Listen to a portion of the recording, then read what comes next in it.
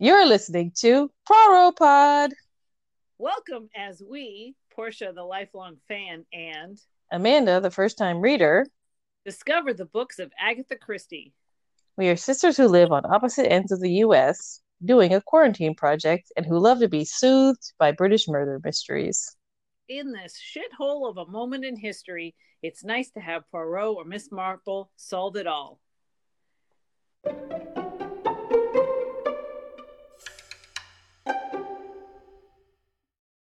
Okay, we are connected. We are recording. We are connected. We are recording. And you'll be happy to know that I've learned from you.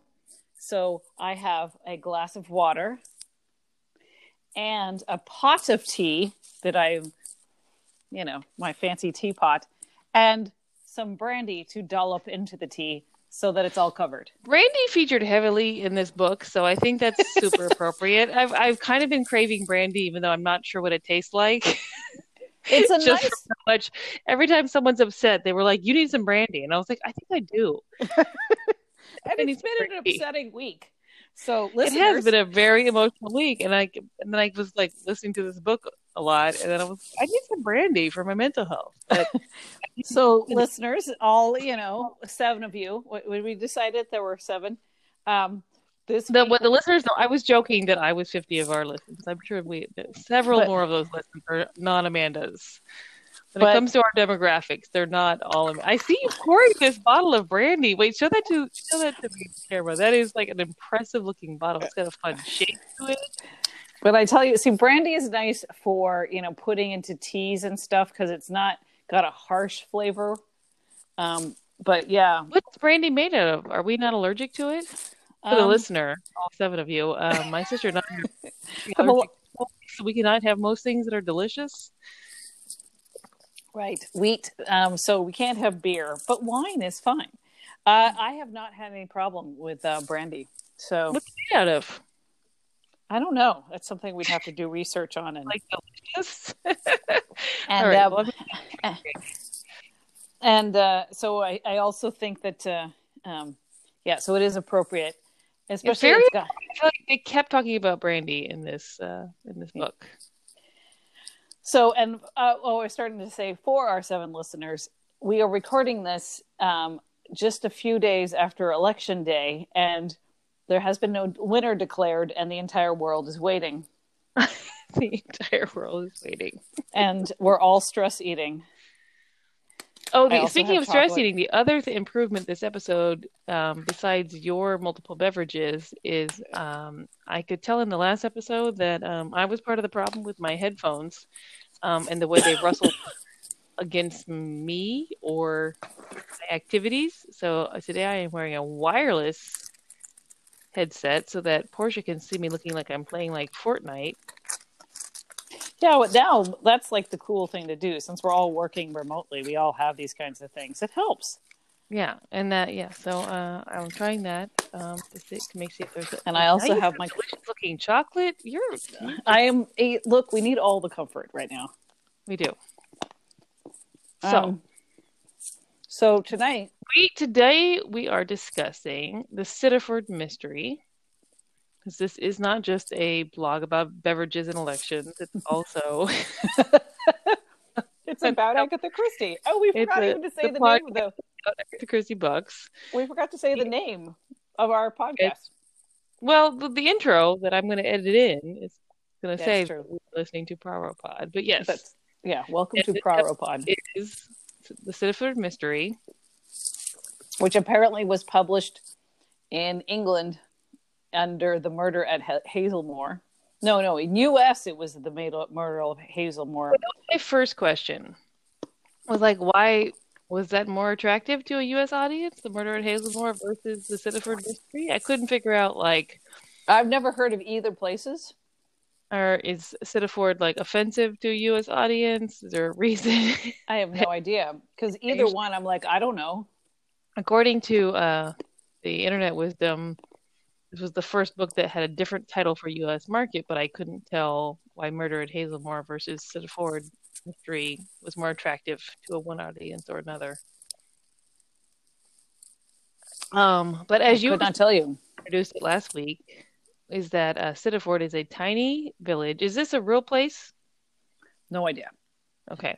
I mean, and Dartmoor is like, but I don't know. It's a tiny village in the dead of winter. And so it's kind of the opposite of the one we just read, where they were on the coast and it was the middle of summer. Right. So this is a deep winter mystery. In the middle of nowhere. Right. In a small town, small village. And the premise of the murder is interesting, and fairly simple. So there's really, really, by the way, one of the major themes, and we'll get back to this, is apparently a lot of people in Dartmoor were single men who lived alone or with their servant. Yeah, there was a lot it was kind of like we talked about in the other ones with Miss Marple. There was like all the old biddies or whatever. Mm-hmm. And this was like the man version of that. There was no unmarried old women. Oh, there was one. There was one aunt. But yeah, this place was full of like busybody old men versus old women. And it kind of continued the theme from the last one of a woman hating old man. Mm-hmm. Mm-hmm. Because that was the reason that the whole thing with the legacy with the nephew in the last book, and the same thing here where there was like a woman hating old man who's by the way, how do you say his name? Star. Because I didn't read it. I listened to it. I read it. So Trevelyan. How do you say his name? Okay, Captain Trevelyan. I had to think about it. I had to think about like how that. Listen to it, yeah. It's that Hugh Fraser guy that now like you made me realize is actual Hastings. So now I'm like, I need to hear it in Hastings' voice. It's Captain Trevelyan. Although, what's interesting about this book? Okay, so to set the background for the book, it's 1931 according to the Wikipedias, and it's neither a Poirot nor a Miss Marple nor any of our friends. Right. There's nobody we know and nobody we meet again. It does have several young people who are involved in solving it. But yeah. And then there's like, the inspectors, but like none of them are familiar, right? Do we not meet them again either? We don't meet any of these people again. Only people. Yeah. So it's none of our normal heroes, but Captain Trevelyan. So and the version I listened to was narrated by Hugh Fraser. Nice. But he's got a nice voice, so and he's so good at all the different voices and everything. Yeah, the accents. So Captain Trevelyan was a well-off former soldier who 10 years ago had built a nice big house, like a house on the manor. So obviously he built it in the 20s, and then he built how many cottages? 10? 6. 6 cottages around it. And that's this place called Cittaford. So he built his brand new home with a designer, and since he was a confirmed bachelor, they built it with like no closets. Which they discussed, yeah. And then he built 6 little cottages that he then sold or rented. And it's kind of interesting because it's such an old British like Lord of the Manor kind of thing, only set much more recent. Like, can you imagine somebody saying, this is what I'm going to do. I'm going to build a big house and then build several little houses and then sell them to people around me, or rent them. Were they sold or rented? Both. Oh, okay. So there was a combination. So like, obviously, they never said what his friend, Major Burnaby, he just said he gave it, like that he was living in it, but he never said he sold it to him. I think the rest of them he sold, but he might have just been like letting it to him or letting him live there. But I think the rest of them he sold.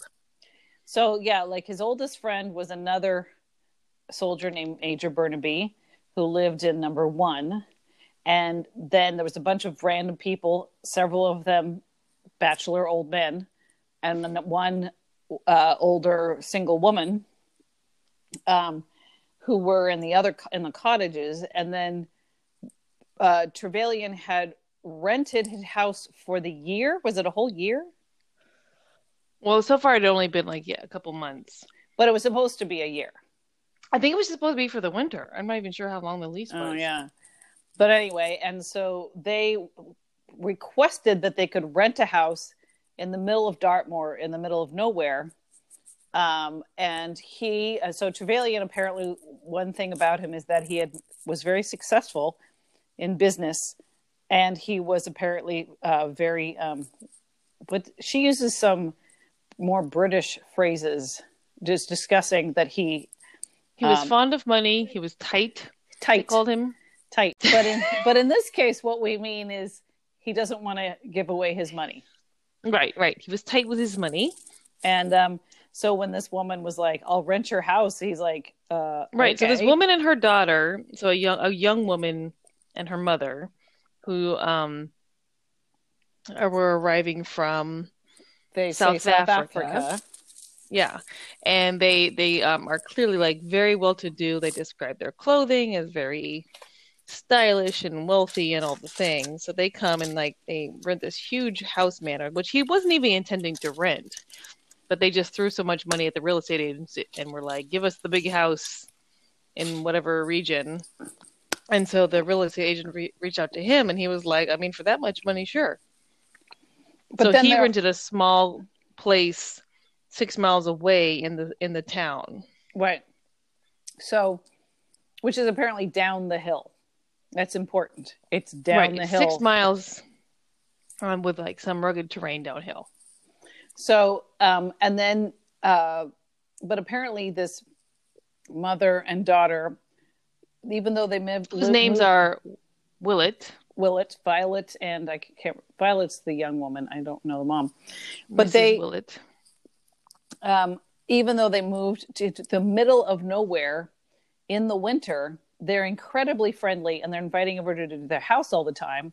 Yeah, they're always having everyone over. They're telling him he should act like he still lives there, even though he like is always being about hating women a lot.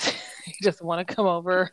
And then, and they're inviting all the neighbors over. And as we mentioned, a lot of the neighbors are old bachelor men who are afraid of women.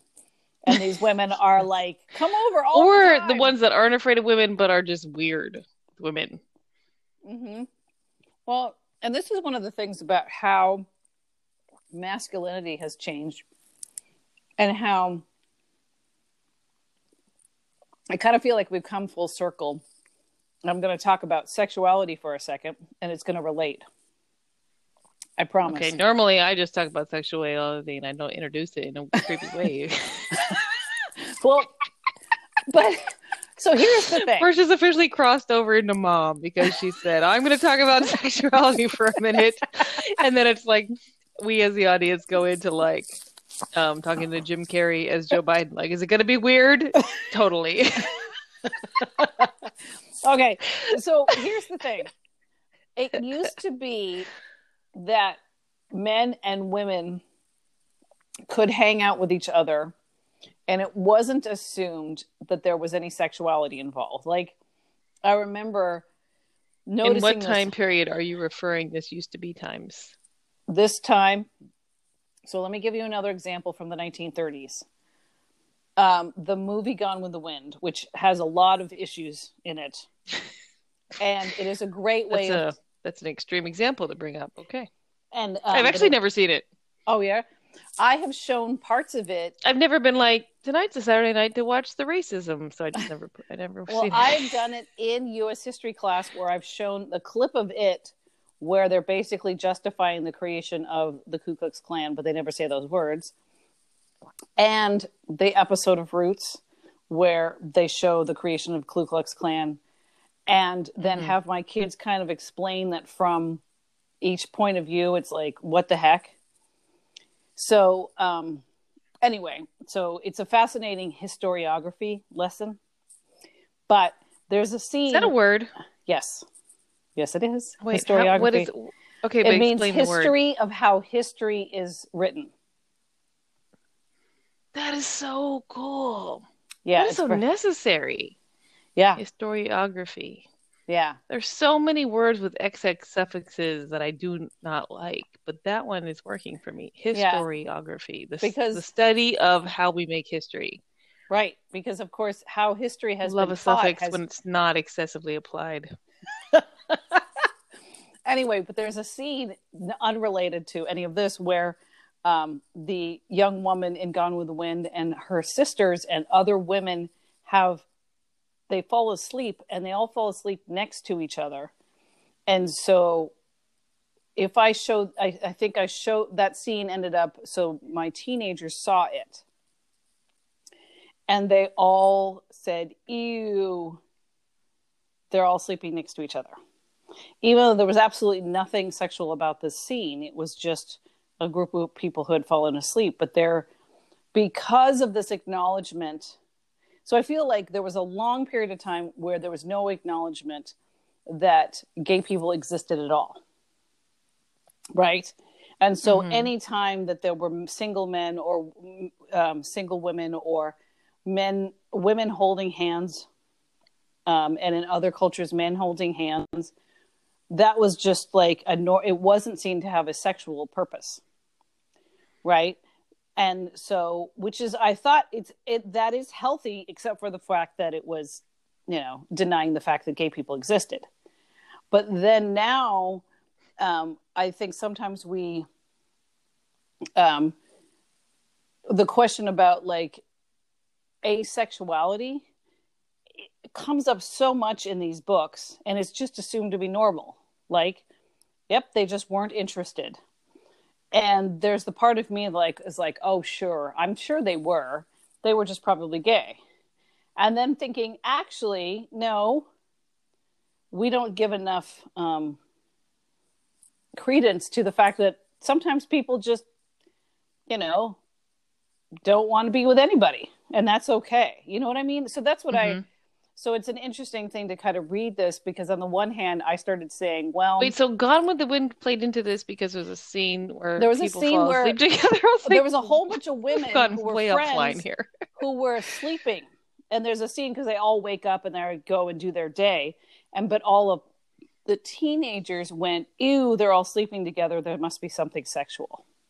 Oh, okay.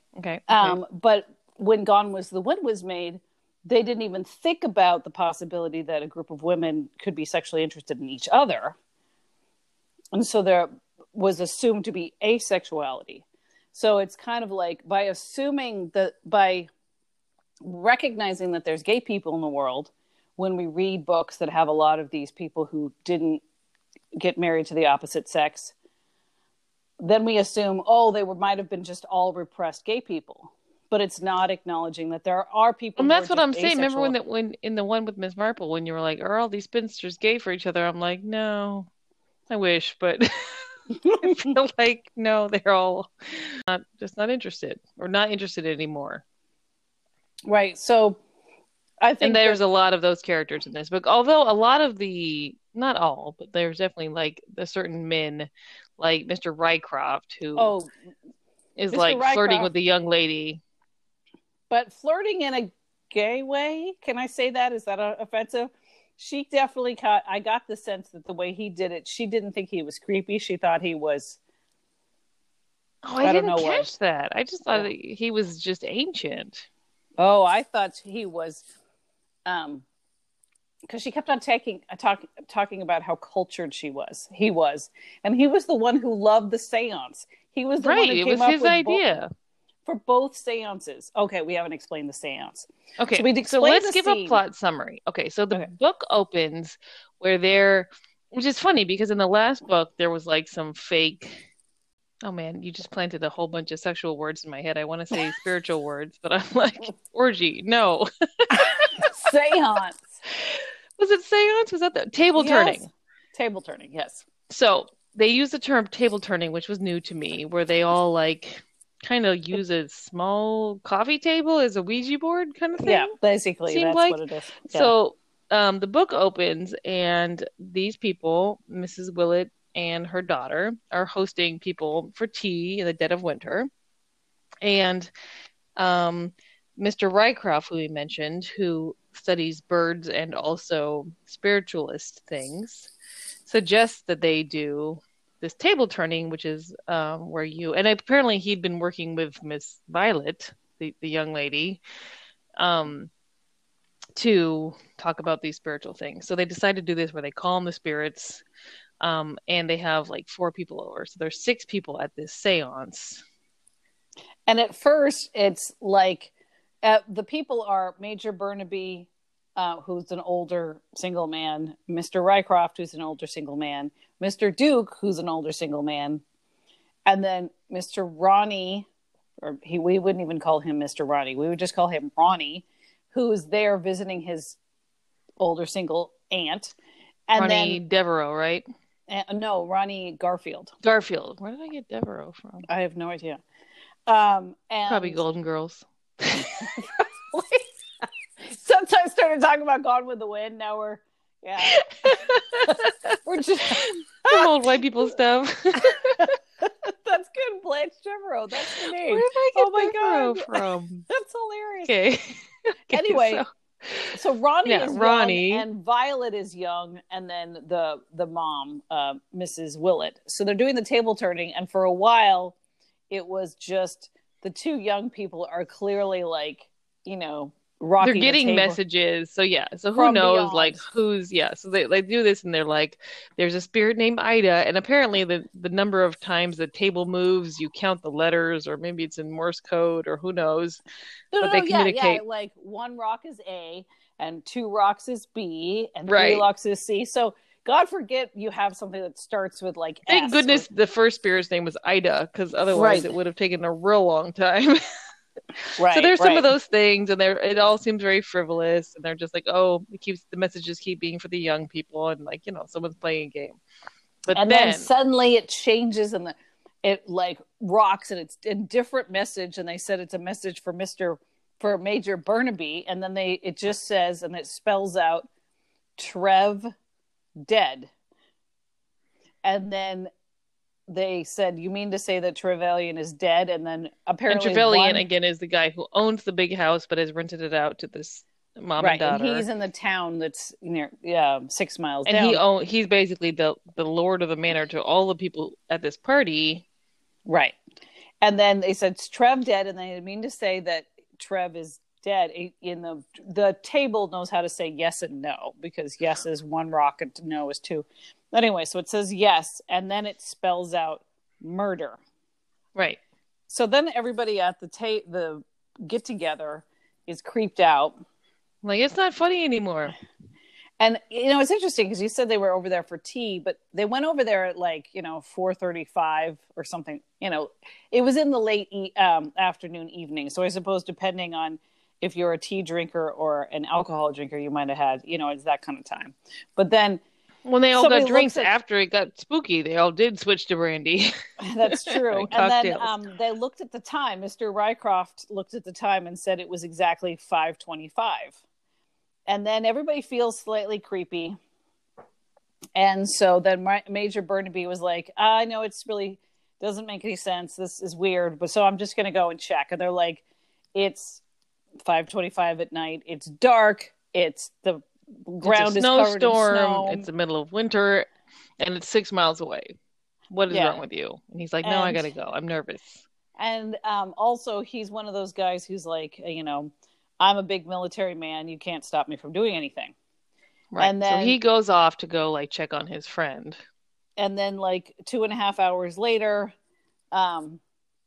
he goes to the door and rings it, and nothing happens. So he goes to the cops. And then the cops go to the doctor, and then they find Captain Trevelyan dead, who was apparently hit by, they called it a sandbag that he kept under the door to keep out the drafts. And I was like, what the hell heavy kind of sandbag would kill you? I mean, I know if you had a long, if you have a drafty window and you have a long tube with sand in it to keep the draft out, you hit me on the back of the head that hard enough. Again, not me personally. Don't do that. But well, I can't get close enough to hit you. I think that would be a good way to Okay, I just kept on imagining those things that you can order now to put underneath drafty doors or windows, and I was thinking they're like light foam. Yeah, that I would that might. But imagine if that was full of actual sand. Okay, fair. Yeah. So okay, fair. they find him, the doctor and the local police dude and Major Barnaby find him dead. And then Barnaby's like, did this happen at 5:25? And the doctor's Right. like, maybe it did, because that was a couple hours ago and he's been dead in the cold. So it seems like, and then he's like, mystery, Oh, and we've got mystery. to say that the house was torn up and the window was smashed, but they were able to figure out that the window wasn't smashed from the outside to be let in. Right. And who So figures then that out is Inspector Narracott. Narracott? Yes, and he's awesome. And apparently, like, I don't know why they didn't bring him back, because he does all these cute things where he's like the Hastings to his Poirot is much like he's much nicer to him. So like when the Hastings is running around being like, clearly there was a robbery and the guy was hit on the head, he's like, that's what they want us to think, but we don't think that, do we? We're too smart for that. And right, because that was his the younger sergeant. cop is like, you're right, we don't think that. Thank you for not telling me I'm an idiot, but helping me out with this. And so he's very, and they said that he's very, beloved by the people under him because he's kind like that, Inspector Narracott. And the whole time, like even when he's arrested, the love of our main interest, he always seems very reasonable and interested, and right. he's a likable character, Inspector Narracott, but he doesn't come back again. Yeah. So, anyways, he comes in and he's like, "This was not a robbery. Obviously, these drawers are just torn up to like look like a robbery." And then what's important is that Trevelyan was very rich, and 80 or 90,000 pounds in 1931. So, what we haven't looked that up. We should look that up. You were building that up in such a way that I really thought you'd looked it up ahead of time, and I was like, "Oh, she's looked this up. No, she's about to say something real." We're gonna have to edit this because this is not Listen to Us math podcast. Listen to us fail at math. Okay. According to what I may have be off or not a decimal, that'd be $70 million. Whoa. That's a lot. But then if you divide that by 4, all of the people were inherited. It's still $18 million. Holy shit. That's worth killing somebody for. Right. So he left 100 pounds for a servant, and then his trophies to his friend Major Burnaby. I never did hear he has a first name, but I can't remember. Major Burnaby? Did they use the first name? I have no idea. And then he divided up his sister and then the 3 kids of his other sister who died. And so his sister, Jennifer, who's married to an invalid who got what they called shell shock from the Great War. But she's a really strong woman. And then the 3 kids of his other sister, James, Brian, and Sylvia, right? Mm-hmm. And that's how we meet the main protagonist. Is kind of this convoluted way, is that James actually had gone to visit his uncle to ask for a loan because he was super rich, as we mentioned, and also super tight with his money. And James was apparently desperately in need of it because he did some terrible thing at his work. He was embezzling. He was embezzling from his company and then like giving it back after he invested it or got whatever back. And he got caught doing that and needed the money. So he went to his uncle to ask for money, and then he came to Exhampton, the town where his uncle was, left in the middle of winter, so everybody noticed because who goes to visit, right? And then left the hotel at 4:30 and came back to the hotel at 6:30, which is right in the window. Right in the window when he got killed. And then he didn't stay overnight. Or no, he did stay overnight. He took the first train out in the morning. First thing in the morning, he took the first train out, and he used his real name. Right. He is apparently a blooming idiot. But apparently he's engaged to the best woman in the world of history of women. Okay, so now we meet her. So again, we this guy has died. There's a dinner party where somehow apparently his death was announced by the spirit world. His nephew, yeah, is suspicious and then is arrested for the death because he went to visit him to ask for money right before he died. And then, but we meet this character Emily, who is his fiance. What's her last name? Trefusis? How do you say that? Miss Emily Trefusis, according to Hugh Fraser, who is now my authority on everything. So she comes in, and basically there's a newspaper reporter who's a young guy named Charles Enderby, who happens to be in town because Dr. Major Barnaby won a football contest, which I'm like, was this fantasy football? Because it was like a 5,000 pound award for something, and I couldn't figure out what he had done. Stuff that, but I'm like, again, doing this math, 5,000 pounds is a ton of money. That apparently Captain, because they mentioned this, that Major Barnaby and Captain Trevelyan loved to enter contests that were held in newspapers. So for you young people out there who didn't know this, but newspapers and magazines used to have these kind of contests all the time. Like, you know, fill out this crossword and fill it in and send it in and you get a prize. You're saying this to young people like you knew about this, but this was not in our time either. Right. You're saying it like there's some Gen Zs that like are TikToking and don't know about this, but we don't know about this either. So you ever, the Christmas Story, the movie A Christmas Story, you remember how he sends away for the little orphan Annie decoder ring? Yes. It's that kind of stuff where, you know, like it's in the newspaper and there's, you know, but it's a promotion for the newspaper or the magazine so that you will, but if you fill out the crossword or guess the right number of marbles or whatever it is, you could win the top prize.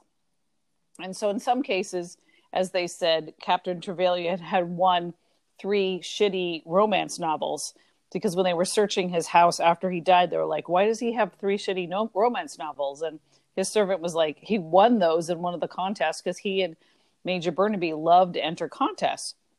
Yeah. But they also said that he didn't like to use his address, Sittaford House, because he was like, well, they'll never send the winning prize to the Lord of the Manor. They'll send it to number 1 Cottage, Sittaford, which is where Major Barnaby lived, because it sounds more like a typical house. And so he apparently would send in his entries to some of these contests from his servant's house address or Major Barnaby's address. It was just one of the things he did for fun. Anyway, so this Daily Wire journalist who was there from the Daily Wire to present the winnings for whatever the competition was. I can't remember what it was. It was something about football, but they never said exactly what it was. But it like, okay, so again, I probably have math this wrong, and I will edit it out later with better numbers if I'm wrong. But according to what I just think I did, it was like $450,000.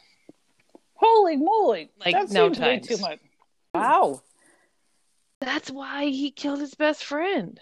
Okay, spoiler. Jeez. You were the one who said my whole plan was not to spoil it so soon. Amanda, shut up. I mean, we have been doing this for over a half an hour, so we haven't spoiled it. But yeah, for the listener, our goal was to tell a little bit more of the plot before we give it away immediately this time, but then I screwed it up. And that was my goal. Yeah. Anyway, so the reason I was telling this whole story is that it was actually not Captain Major Barnaby who entered whatever the competition was. No, it was that Captain Trevelyan. Trevelyan who didn't need the 5,000 pounds. No, he was super rich, but he just liked to enter these contests, and he thought that the more modest address would be more likely to win. And Major Burnaby, and they talk about this a couple of times, is a straight, upstanding man who liked to pay his debts on time and got sucked into every investment opportunity and lost money all the damn time. Definitely People are like, there are oil futures in Australia. Oceanfront property in Arizona. Type. Definitely did. He is that kind of guy. He was very credulous, as they described him. Right. So, anyway, so obviously this rich dude giving away millions of dollars to his family was seems like a reason, which is kind of interesting because they didn't actually do it. But so James Pearson, who apparently is an embezzler and an idiot, is engaged to this amazing woman. Emily, she calls him an idiot. She does. And when we get to themes, I have major questions about Emily and her life choices. Seriously. But then this journalist shows up to give this prize to Major Burnaby. And then Mr. Charles Enderby. And he's like, wait, I show up to give this prize and there's a murder right there. In this tiny town. Journalism gods. Right. And he's just like, wait, so this guy who would normally be like, get out of my face, you know, trying to bother me about my friend's death. But I've just handed him a check for £5,000, so he can't exactly say that to me. And so, yeah, he's kind of got it in. And he's a very charming guy. Charles Enderby, the young guy, the young reporter, he's a super charming guy. So he has the in with Major Burnaby, and then he uses it, and he uses this charm to kind of like stay on his good side. And then Emily is like, well, Jim's arrested. I have to rescue him because I'm the most competent person you've ever met. And so she travels. So Jim's now in jail. And then she goes to the town, first to Exhampton, meets everybody there, stays in the main hotel, talks to the woman who runs it, tells her story. And then she keys in on Charles Enderby, and she's like, that guy will help me out. And she goes to him with this, like, there's just places that a man can go that a woman just can't get access to.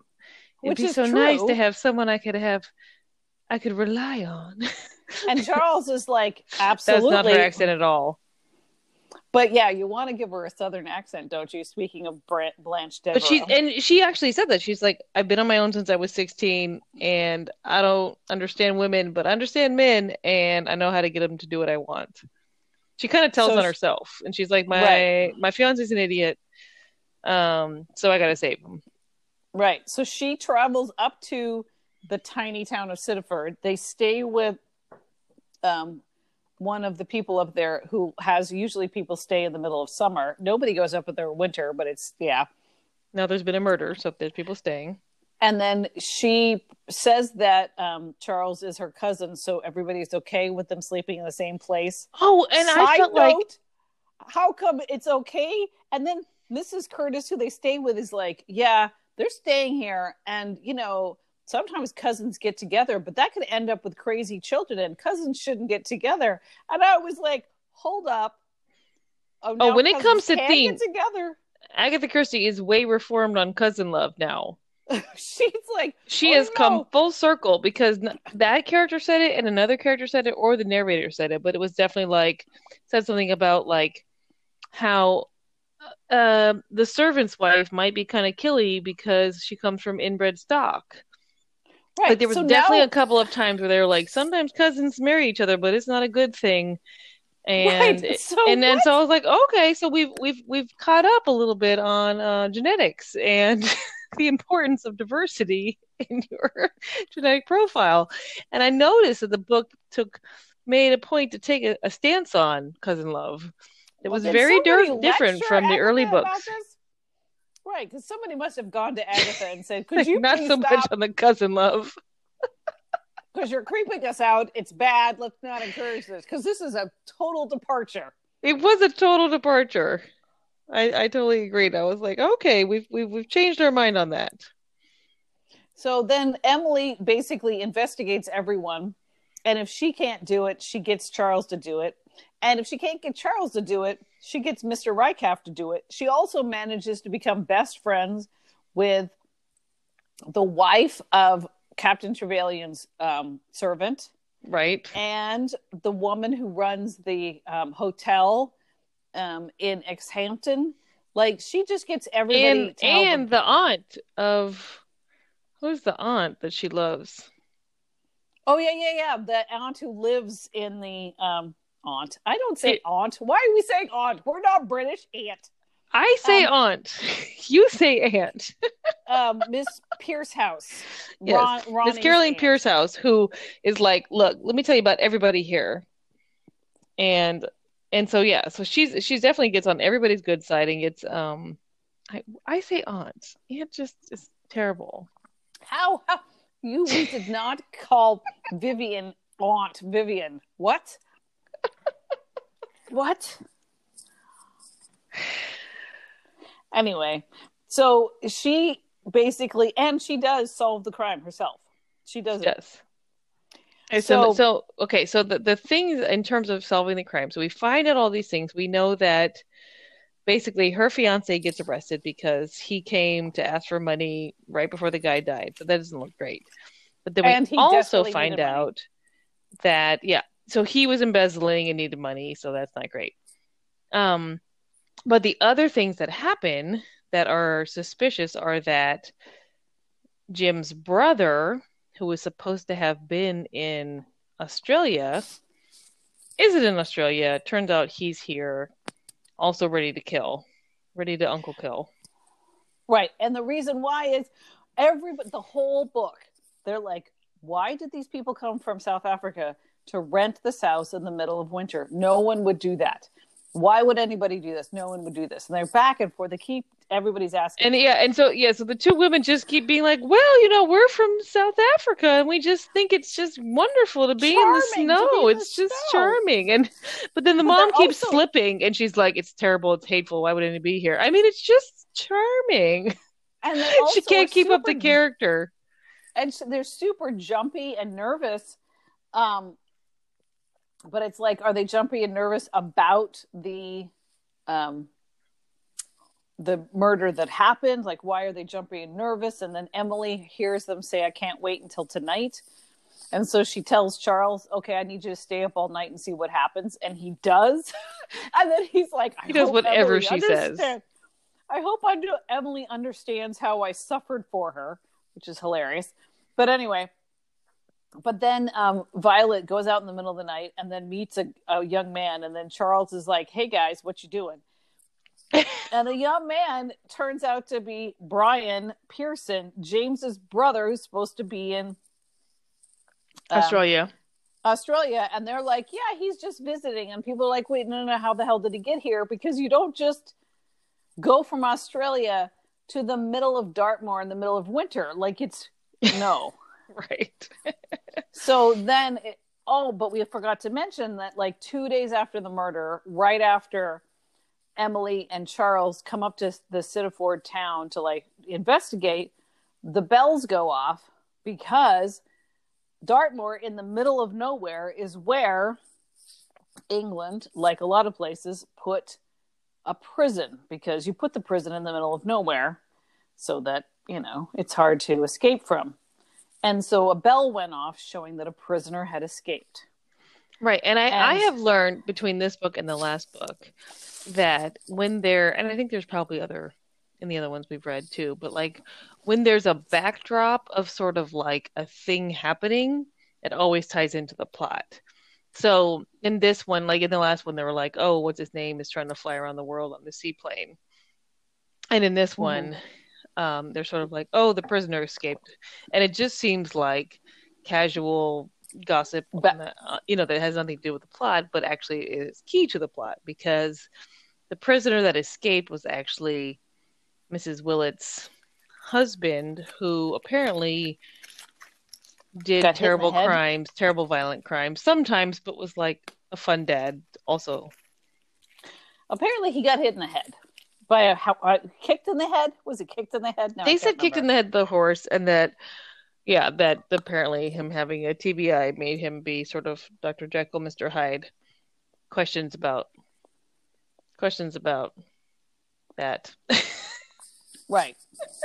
But yeah, so basically, turns out that Mrs. Willett, the first big reveal, or this big reveal, is that Mrs. Willett and Violet were actually not from South Africa at all, which makes sense because the whole book they've been sort of doubting that story. So they're from Right. Australia, Nobody not South Africa, which, oh my God, shout out to Hugh Fraser, because from the beginning I was like, why does their accent sound so weird? Because they're supposed to be South African, but they don't sound quite right. So he does the accent of Australians pretending to be South Africans. Seriously? Who are That's women, impressive. and he's a man, and two different women. So two different women, a younger one and an older one, who were Australians pretending to be South Africans. And That's so they're impressive. not getting it quite right. And that's what, because like when I was listening, I was like, why does that accent sound so weird? That doesn't really sound like, a South African accent, because it wasn't. It's like Australians trying to do South African, like so that Hugh Fraser on the audiobook, he just knocked that out of the park. Wow, that's good to know. But anyways, yeah.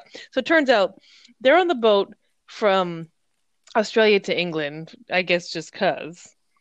And then they meet. And why was her husband Brian in prison in England? That's what we never found out. Like, why did he? So he went to England to go kill people,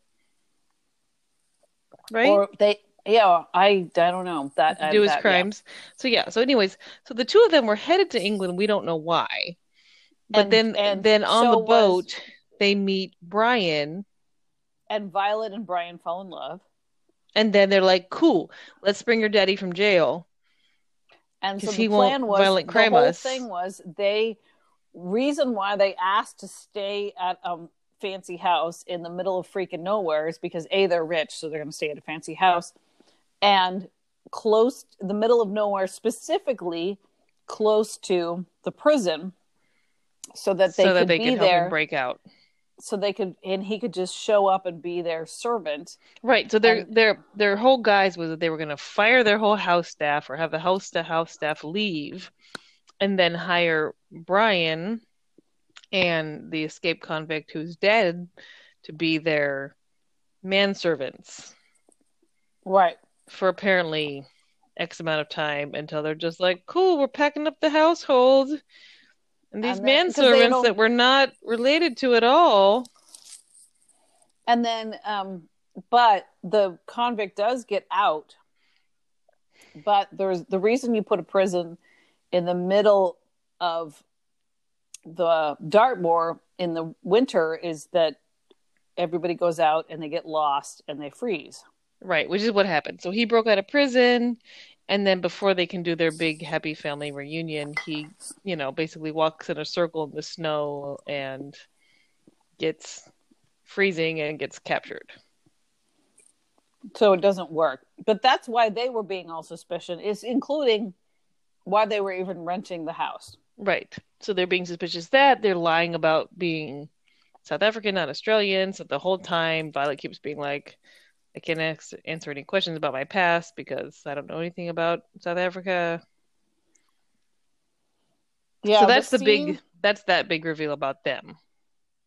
By the way, that scene when the inspector first goes and talks to them and was really a great scene where she kept on saying, I know, it's so crazy. Why would we want to come here in the middle of winter? And the inspector is like, wait, is she interrogating me? Right. She does this great thing where he kept on trying to ask questions, and then she would be like, "Well, yeah, so." Yeah, she's really good. She's masterful, even though he's a really good inspector. Yeah, and he's just aware of it. He's like, "Wait, I am not in charge here." Right. So, anyway, so that's one big reveal. Which actually turns out to have nothing to do with the murder, even though Brian inherits a fourth of the legacy, and he happens to be there, and he's involved in this whole deception, but he doesn't know that he's about to die. That his uncle was about to die. Yeah. And it's interesting because wait a minute, I never thought of this. Did he tell Violet and her mom to ask his uncle to rent from, because he was like, I have an uncle who lives there, you should live in that house? Yeah, exactly.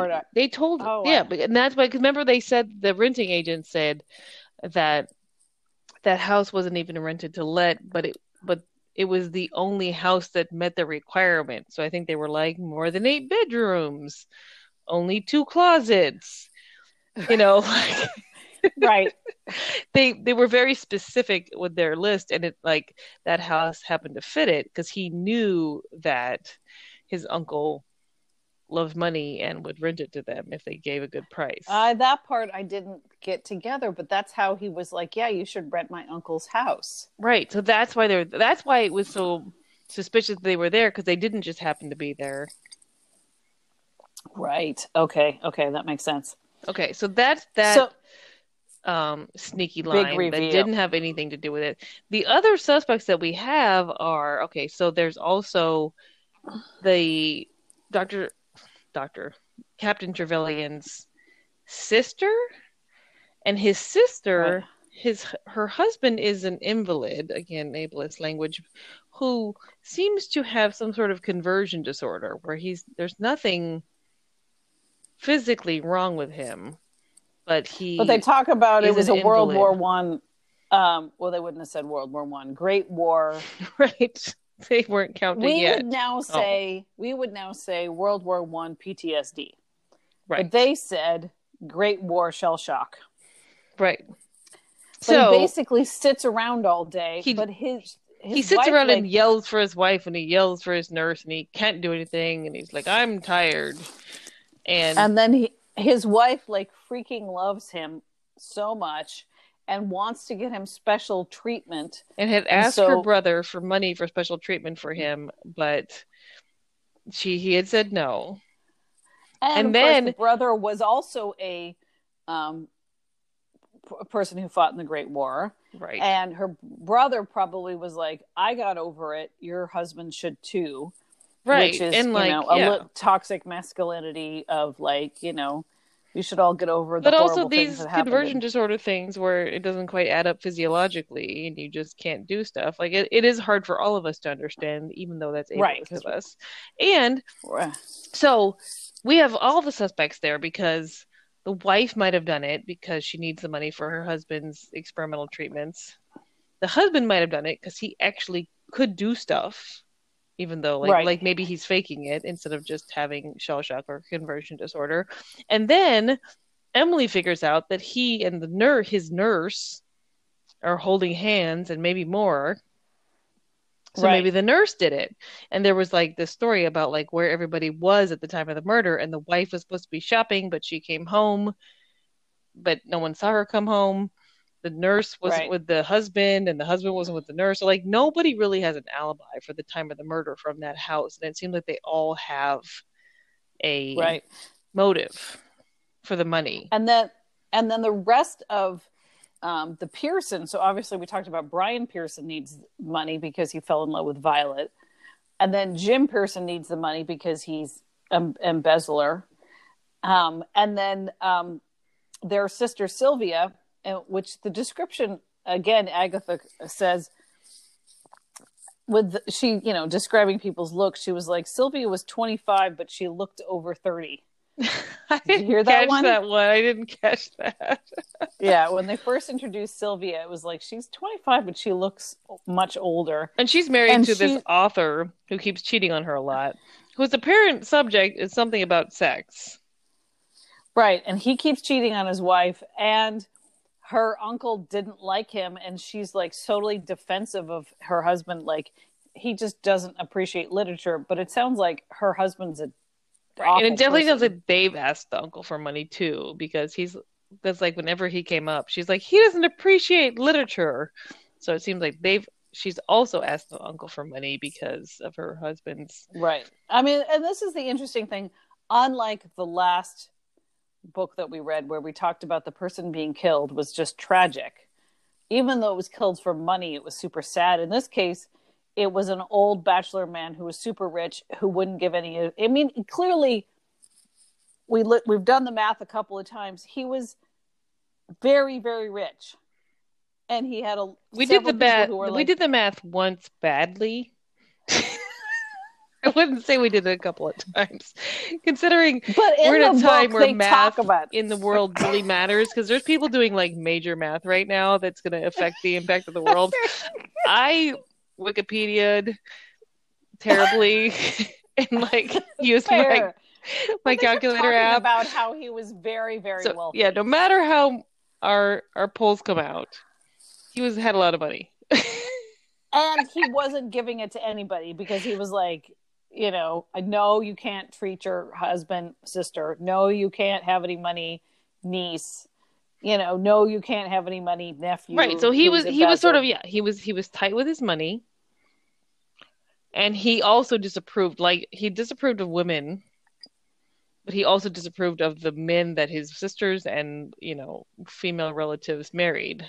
Right. He disapproved a lot. So, you know, this is one of those things where when we talked about why we didn't like the last novel, because it was just sad, this one, it was like, you know. See, okay, so I think we're going to disagree on this. I'm not sad that he died, although we never met him. He seemed like a likable guy, although tight. Because, like, you know, right. I don't have anything need to kill people who are tight with their money, but so many of the people could be suspects, which was fun. Right. And so it was less, but also because he was a single guy who was older, it was less tragic than the victim in the last book. Does that make sense? I don't know how to describe it. No, the person who died was a young woman with her life ahead of her, and this is like at least an older guy who was literally doing crossword puzzles to pass the time. Like, right, you're not thinking he didn't get to live. He had a full life. And so right.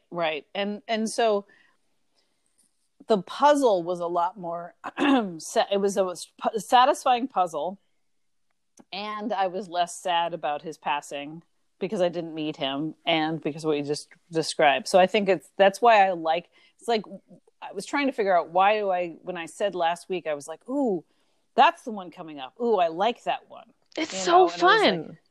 And because, okay, so the main characters are Emily, who's this young woman who's investigating her fiance's, you know, who's been accused, and she's amazing. And she basically, like, I don't know, it's such a fine needle to thread, where it's like she uses the way that men see her to her advantage, but it doesn't make you cringe.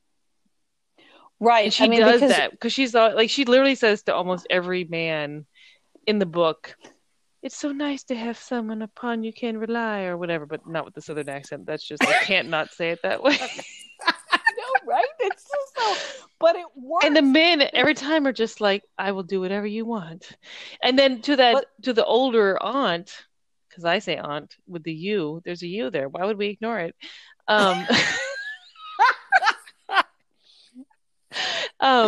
She's like, oh, she's just like me, but I'm attractive. But we both use our language to get whatever the hell we want from the world.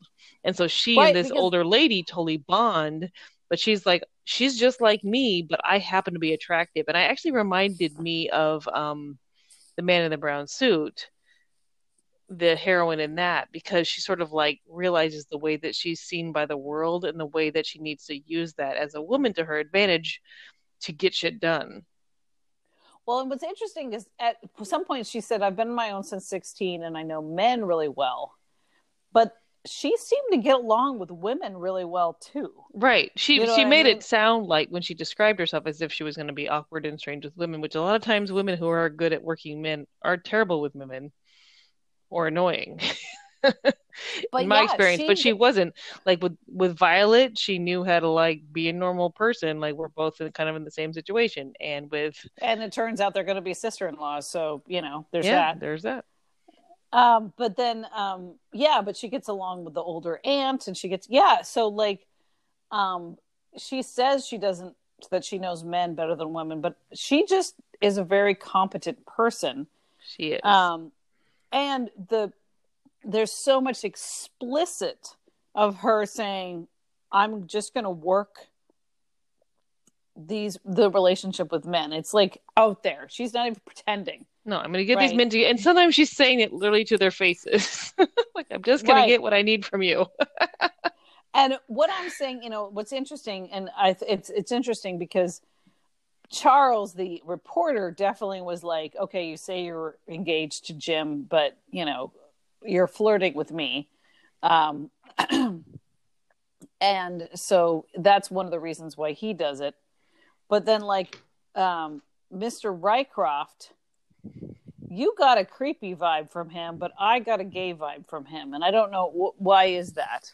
Interesting. I was just, yeah, because I was just thinking about the description words that they were describing, because Major Burnaby is a former soldier and Captain Wyatt is a former soldier who used to be situated in India and everybody hates him. And Mr. Duke, who's mysterious, but then actually turns out to be a former chief inspector. But then Mr. Rycroft, he's educated and cultured. And he's, that's the description. See, you cut all these signifiers that I missed. I just thought he was just sort of intellectual and yeah. And at least the way it came off to me in the audiobook was that he was so interested in Emily and wanted to impress her in sort of like an old guy thinks he has a chance with this young woman sort of way. Oh no, I saw it as an because he's like, we're co-investigators. Yeah, see, I saw it as older gay man, young woman bonding kind of way. Interesting. Okay. And maybe I'm reading it wrong. And of course, the code words. Yeah, I think we've talked about, you and I, like between being American and 100 years later, we have no idea. Or 90 years later, right. We don't know those cultural code words. That there's that kind of thing going on. But so, and I don't think I did it the first, several times that I read this. I think it's after we've done that kind of analysis that I was kind of like, there is a lot of single men there. But Mr. Rycroft, it was definitely a lot of single women. Captain Trevelyan, men in this Captain Wyatt, who everyone just said was an awful person, and then he had a servant from India, and we got to have our bonus racism. Ding. Yeah. Back to racism. We took a break on the last book, but this one definitely Abdul. And it was interesting because there wasn't any direct, like, I felt like Abdul as a person was just very like a straight man. Were like, just like, he has what an do you Indian want? servant. Okay, here's your stuff.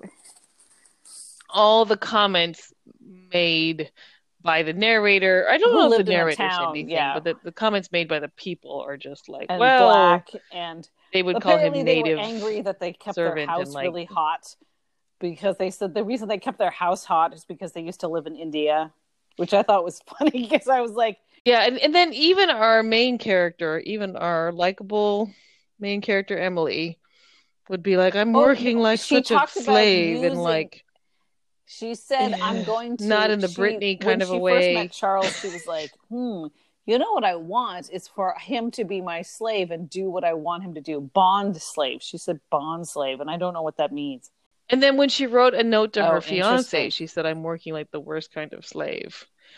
And it felt so like they meant it. Like slave was like an actual, I can't remember if they said, something, another modifier on top of slave that made it work, but it was just like, okay, well. Right. So we definitely got to... We can't pretend.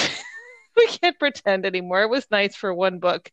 And then, the Indian servant Abdul was definitely not treated well. What's interesting is how she figured it out before we get to finishing on themes was really interesting because, as I said, she made friends with everybody. Tell it. The wife of Captain Trevelyan's servant wrote her and was like, okay, weird thing. When Major and my husband were cleaning up everything, we couldn't find his boots. And like, we know everything in the house and we couldn't find his boots. And isn't that weird? We couldn't find them. So Emily's like, yeah, that is weird. So she goes to the house and looks around and finds all. She gets access because she goes to whoever the captain was renting from. And she goes and charms him. And it's like, what's the harm in me seeing through the house? And he's like, what are you going to find that the police missed? Like, she had to work him too. Like, even her getting access to Right. the house was more of her being So like she super so astute. she gets there and she's looking around and looking around So, and looking anyways, yeah. around So and she then she's goes like, in oh, that's and weird. searches the house. They've cleaned everything. Why is there soot in the fireplace? And she looks up the fireplace and there's a pair of boots stuck up the fireplace. She was like, oh, I found the boots. And then she looks around and she pulls out the boots and she takes them, and because they had found 2 pairs of skis. Nobody noticed that there were 2 pairs of skis. But there were 2 pairs of skis, and she puts the boots up. Right. And the whole thing was that he was so untrusting of women that when he rented out the house to the women, to Mrs. Willett and her daughter, he moved absolutely everything, Right. especially his sporting goods, because he was such a sporting guy. And like you said, that one woman that was described as 25 but looking over 30, he was described Oh, as being that's in his true. 60s Yeah. but looking no older than 50 something. So he was very young and sporty, and he liked to do his sports. So he had moved all of his stuff, including his skis, into this little bungalow he was renting, even though he could have left a lot of that stuff back at his So house he Emily was renting finds out, but these he didn't boots, trust but these she women takes around them his to the stuff. skis and she realizes the boots only fit one of the skis. So why does he have skis that doesn't fit? And this was how she figured out how it was done, is that Major Burnaby, what he did, he was the one who did the table turning. And then Well, he was Trev the one who dead. did the like Trev Burnaby is dead, not dead, Burnaby. murdered stuff. And then he said, I'm going to walk down. Oh yeah, yeah. But he Trev didn't Trev is walk dead. down. Yeah. He skied down. And you ski down the hill in 2 So hours, instead of walking 6 miles in the snow, he which would take him skied 15, 20 minutes. downhill. 10. Okay. Yeah. But the book said 10. And And I then was like, well, dang. and then he But so it goes must have been in really and he steep. kills his I don't really best ski, so I don't know friend. how long things take. And then but then he Best cleans friend. up. No, he cleans up his things, but also makes a mess and fusses around and does all this stuff. And then 2 hours later goes back out, hikes around for a while so that he gets cold, and then walks up to the door like he just got there. And which, when they describe him as a very straightforward person who's very the whole thing, it's such a shock because he, doesn't seem like, he could be capable of that kind of deception. And then the reason he killed, for, as you said, something that would be worth $45,000 now, he had done several bad investments because he was really credulous. And this prize should have been Trevelyan's because it was one of those contests that they entered. Trevelyan had submitted under his address because he had a more modest address. There also was this jealousy thing because obviously these guys are best friends, but one of them owned all of the land. And one of them had apparently $72 million. And the other one had to get his friend some to build number a of cabin dollars for him.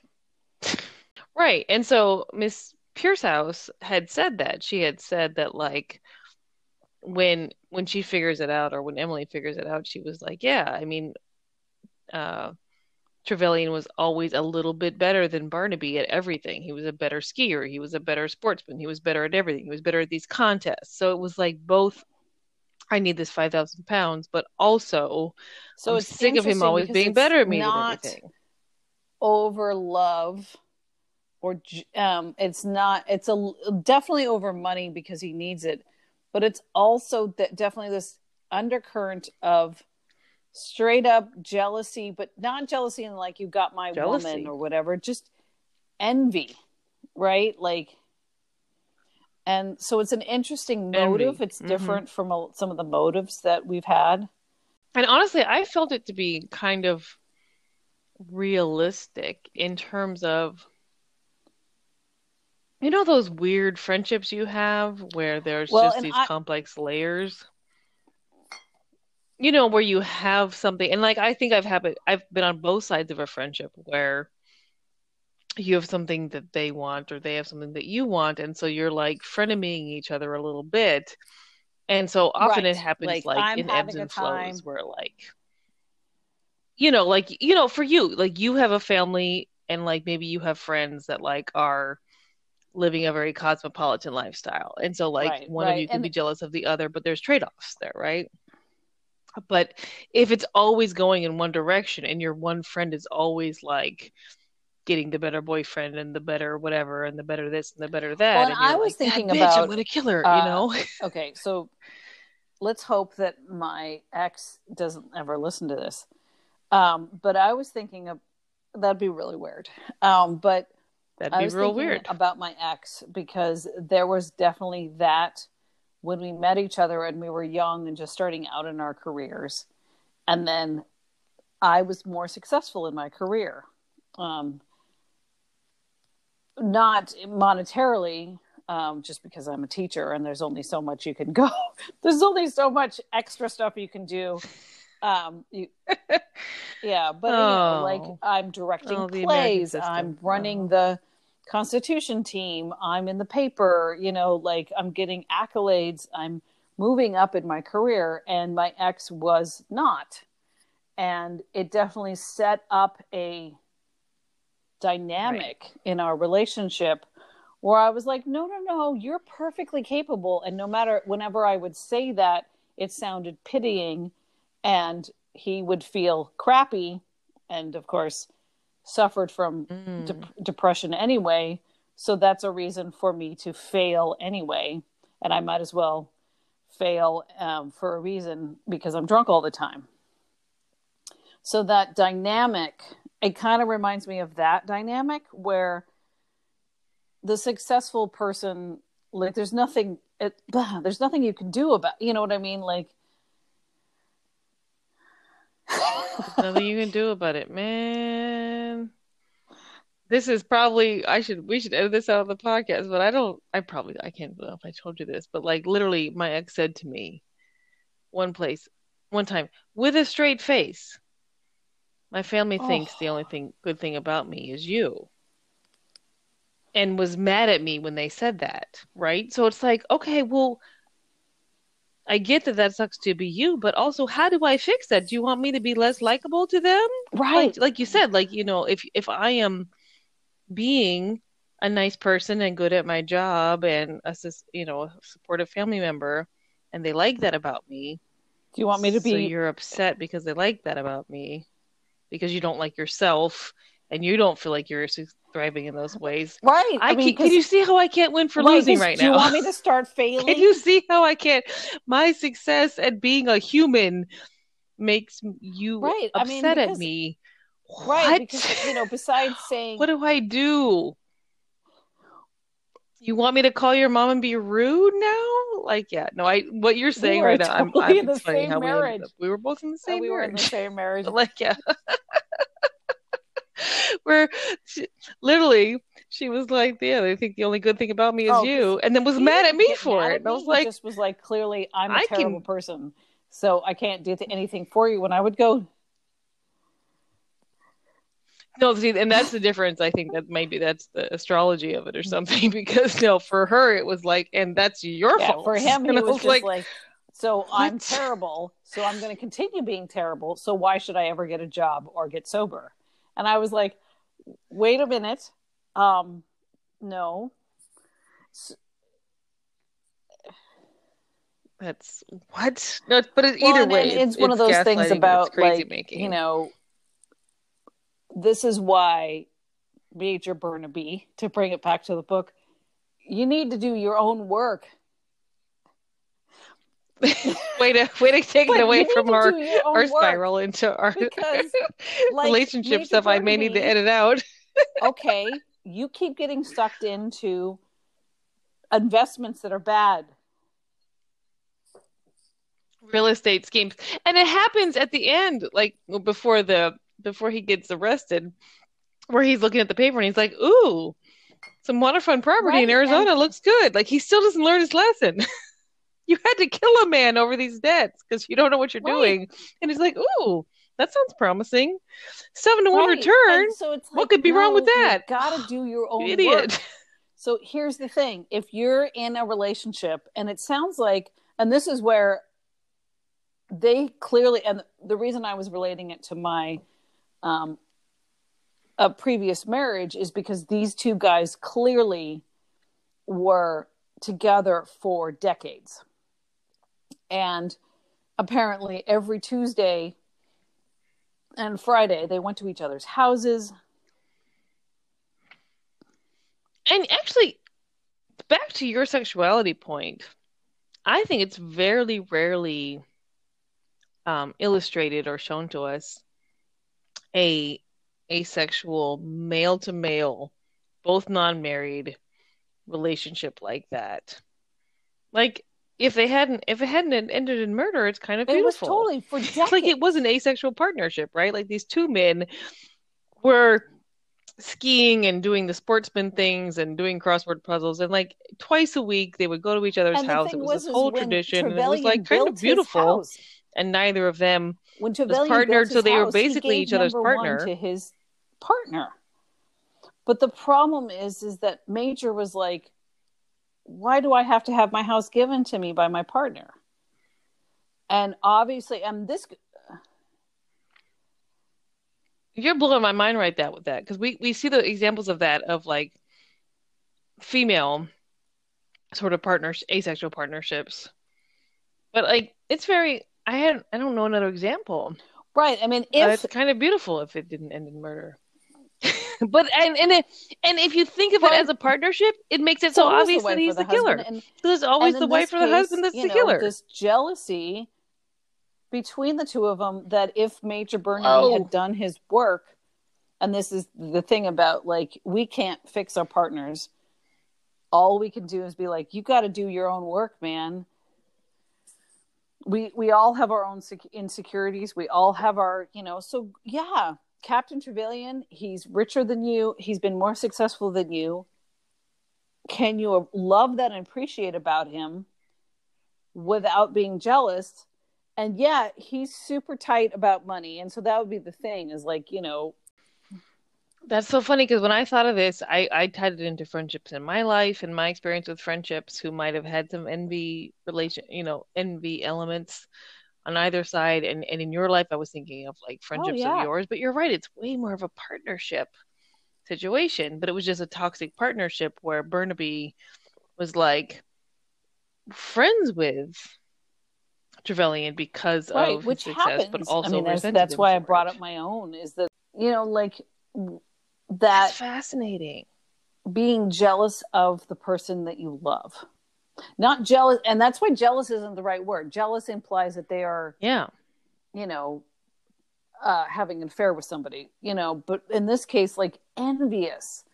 Why am I not succeeding when they are? Why do you have and so a thing that I don't have? We're so similar and we're in the same world. Yeah, and that's why I brought you're it, doing so much better than that me. relationship of mine started when we were very young in our careers. And at that point, we were both like, I don't know what I'm doing. But then I started figuring out what I was doing and making mistakes. And, and he kept stumbling in what he was doing and losing jobs, and then being angry about it and blaming those people who made him lose jobs. You know what I mean? And so I keep succeeding and he's stumbling. So then, therefore, as you said, it could either be blaming the partner who's succeeding or blaming yourself with depression, or a combination. Right. It's just the way that you react to that emotion, right? Like, do you externalize it and make her feel bad, or do you internalize it and make yourself feel bad? So then she feels bad because she's there watching you make yourself feel bad. Like either way, it's... Yeah, when you are in a partnership with someone who is successful, can you be happy for them and love them for it without being envious of it? And I think you can, but Yeah. it takes you both doing your own work. And this is good to go back to the themes of the book. Emily is an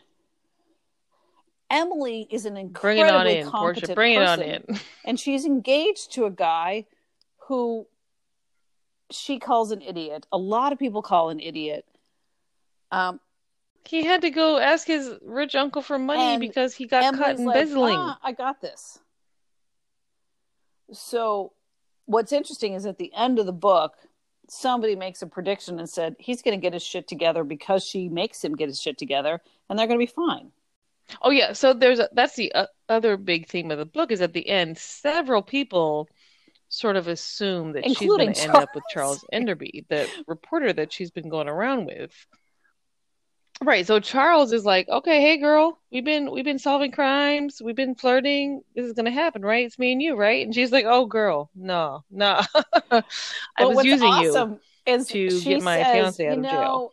He's like, but great, we work well together. Did you know that Mr. Duke, who we were all wondering about, is actually a retired chief inspector? And Charles is like, I love you.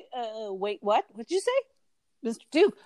Right, and both she and the narrator realize that like he's a go-getter. Charles Enderby's going to do big things because this whole time he's turned this like I'm reporting in this sleepy town about this prize money to this boring old guy into I'm getting all the scoops on the murder investigation, right? So he is a very industrious young man.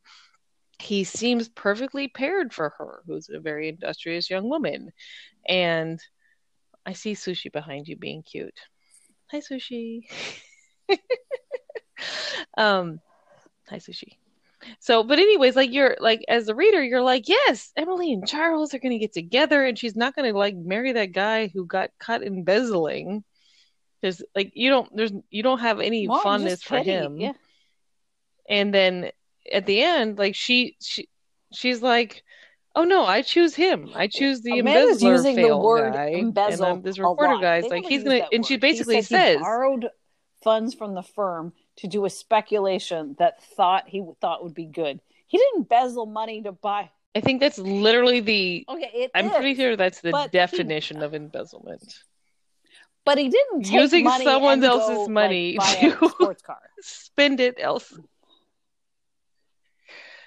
No, but he used it and invested it on something else, which is, I think, that's true. But I'm just saying, literally how people get caught. You're using the word every Tuesday. But you're right. Okay, they didn't use the word embezzle. Okay, so but anyways, so she's like, no, I don't want to go with this like go-getter investigator who I've been having chemistry with. We've been solving crimes. He's super, industrious and smart. She's like, no, I want the guy who borrows money, to be more specific, from his firm, and is bad at borrowing money sneakily, and needs me to save him. And the I think it's the aunt who is like, oh yeah, she basically, if you save him, then he'll always be loyal to you. And it was interesting because you give me so much context about Agatha Christie's love life, and so it kind of seemed like she was like, if you're a powerful woman, you need to marry down so that he won't fuck around on you. I was just like, right, but the lessons about love in this were just like, you round down, just like settle. Who, unlike her first marriage, where they were kind of more attached to her career as a author, her second marriage was to an archaeologist, which had nothing to do with her career. And so this was... The message of this book was definitely settle. If you're a smart young woman, marry a guy who needs you, that you will keep him out of jail because he'll be loyal, because if you get someone at your level, he'll cheat on you. And I was just like, dang, girl, this is dark. It was like the darkness that we talked about in the last book wasn't there. The investigation was fun, and all the things are fun. Well, yeah, I just gotta say, so one of the themes, about every relationship was fucked up. Okay, so we got Emily and Jim, so she's rescuing him. We got Brian and Violet, who Brian he's an idiot. Like, your dad's in prison for doing horrible things. I'll get him out for you. So, okay. There's that one. And then we got Aunt Jennifer and her husband, who's the PTSD dude, where Aunt Jennifer's like, I love you, I'll take care of you, I got all this, I'll take care of you. And he's like, I'm incapable, but also nurse, can we fool around? Then we got right. So he's the nurse, yeah. So he's having at least an emotional affair with the nurse, if not more. The wife is, and she's completely dedicated to him. Sylvia, who's married to Martin. Sylvia, who is the dead guy's niece, who's married to an author who writes about sex and cheats on her, and is, according to Emily, cheating on her regularly. And there was a red herring about that too, because he wasn't where he was supposed to be at the time of the murder, and he gave a fake alibi because he was definitely cheating on his wife at that time. So there was a whole red herring where we had to chase him down and figure out that he wasn't where he was supposed to be. And then we got Mr. and Mrs. Curtis, who that's where Emily and Charles stayed up in Sittaford. And Mrs. Curtis talks a million miles a minute, and then she leaves the room, and Mr. Curtis is like, she talks a lot. Some of it's true. Mr. Curtis is like, right? Women talk a lot. And then there's the aunt and her nephew, where she's basically like abusive to him, and she's like, when he gets out of the room, she's like, if he just stood up to me, I'd respect him. She's like, paint things. He's like, okay. I mean, it's not a romantic, and it's like, it's not a romantic relationship. It's a aunt and her nephew who wants her money when she dies, but it's still a very dysfunctional relationship. And Violet is leading him on, is leading the nephew on. The best relationship is Evans, who is Captain Trevelyan's servant, and his wife, and they've only been she's buxom. And they've only been married for a year. Agatha Christie had used buxom before, and I was like, okay, we're getting into boob size. All right, let's go there. And they've only been married like a few months, right? Yeah, they're the only apparently healthy relationship. They have a drama because anywhere. Evans has been working for Captain Trevelyan forever, and then he's like, "I want to get married, and can my wife come, and she can also serve you. You don't have to pay us anymore. She'll stay in the house. You won't even see her. She'll do all the cooking." And Captain Trevelyan is like, "Fuck women. I won't even have one in my house."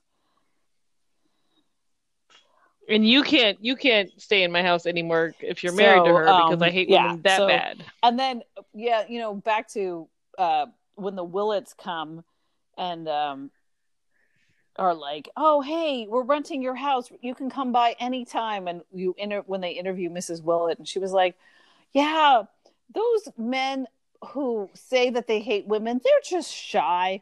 I'm just trying to get him to come. He's just shy. I'm just going to keep inviting him until he comes." And the inspector's like, "Yeah, no, he really doesn't want to come," or didn't, because he was dead by that point. But she was like, "You're just shy." And he was like, yeah, there was a couple of women's theory on men that hate women, like that, like confirmed bachelors that hate women. There was a couple of those, like women's theory on that. It was always just like shy or jilted when they were young. All of the single men who lived in these cottages, right? So we had Captain Trevelyan, who was single, Major Barnaby, who was single, Mr. Rycroft, who was single, Captain Wyatt, who was single, and Mr. Duke, who was single. And we knew that Captain Trevelyan was a woman hater because of this, they talked about it. Mr. Rycroft loved women because he would always be like, "Come by and visit." I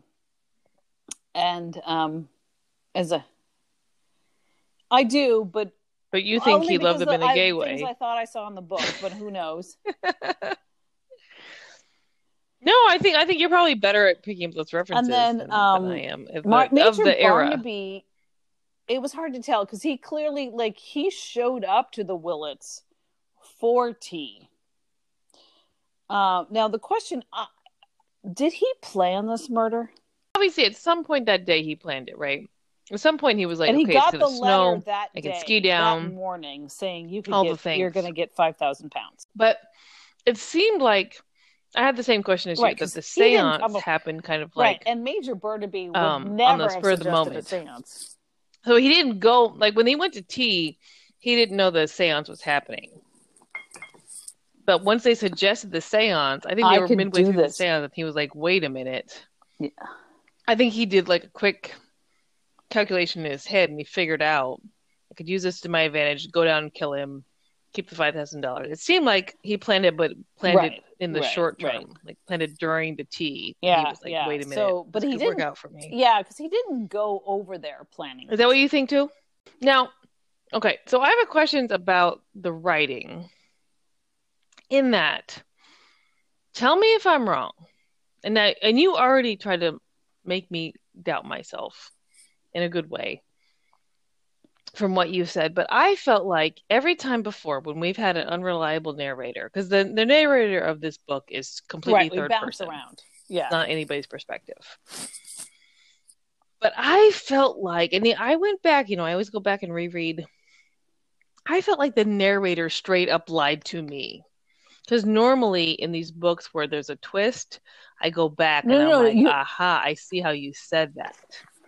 But this time I went back and was like, that fucking narrator's a bitch. So 2.5 hours later, and he was panting like he arrived at the house, exhausted. His hand was numb. Yeah, so like a man who's exhausted, that was good.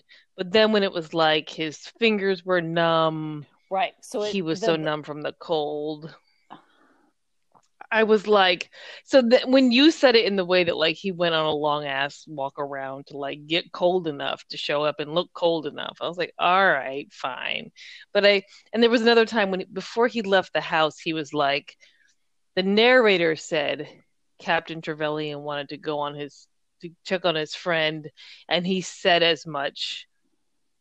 And I felt like, it was.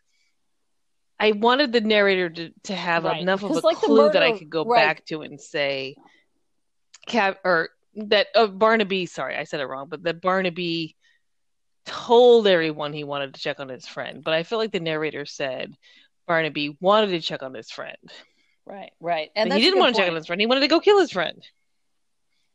So I felt like you know how you were saying that quote where like the joy is when you go back and you're like, damn it, I could have seen it. And so when I went back and I was like, narrator, you find you're on a real thin line here. Like I don't think I could have seen it. I think that the narrator, especially since the didn't rest give of the book, me a they chance. kept on talking about how Major Barnaby was a straight shooter. He's a straight shooter. He's a straight shooter, but he's straight up lying. And then when he's like, when the cop and the, which is why I like that quote what you said, like he arrived and was panting like a man who was exhausted. And I was like, see, that was a good one.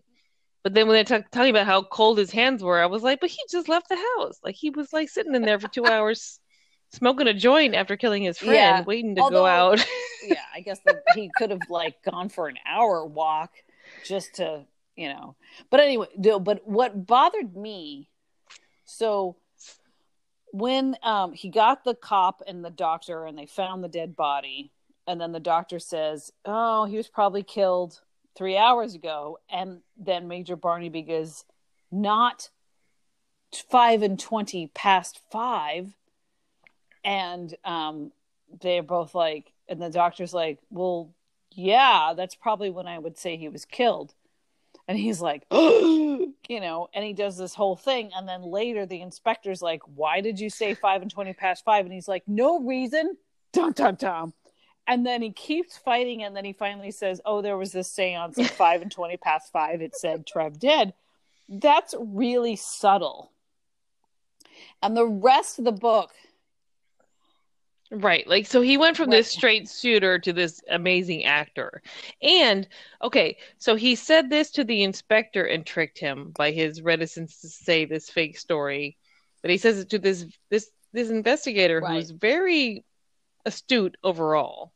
And also, during this seance, when he fakes the thing and then has this whole, like, should I go save my friend thing, that guy who turns out, Mr. Duke, who turns out to be the former chief inspector of Scotland Yard, is there. So he snows the former chief inspector of Scotland Yard, and he snows this investigator who are both very astute, and he's just like, oh, I just don't want to talk about it. Like, and they both buy it. And you're right, it's kind of like when the thing with like, you don't want Poirot to buy the person who's lying. That was the thing. I was like, why was Mr. Duke so at the seance at the original table turning, Mr. Duke, who turns out to be a retired chief inspector of Scotland Yard, was there.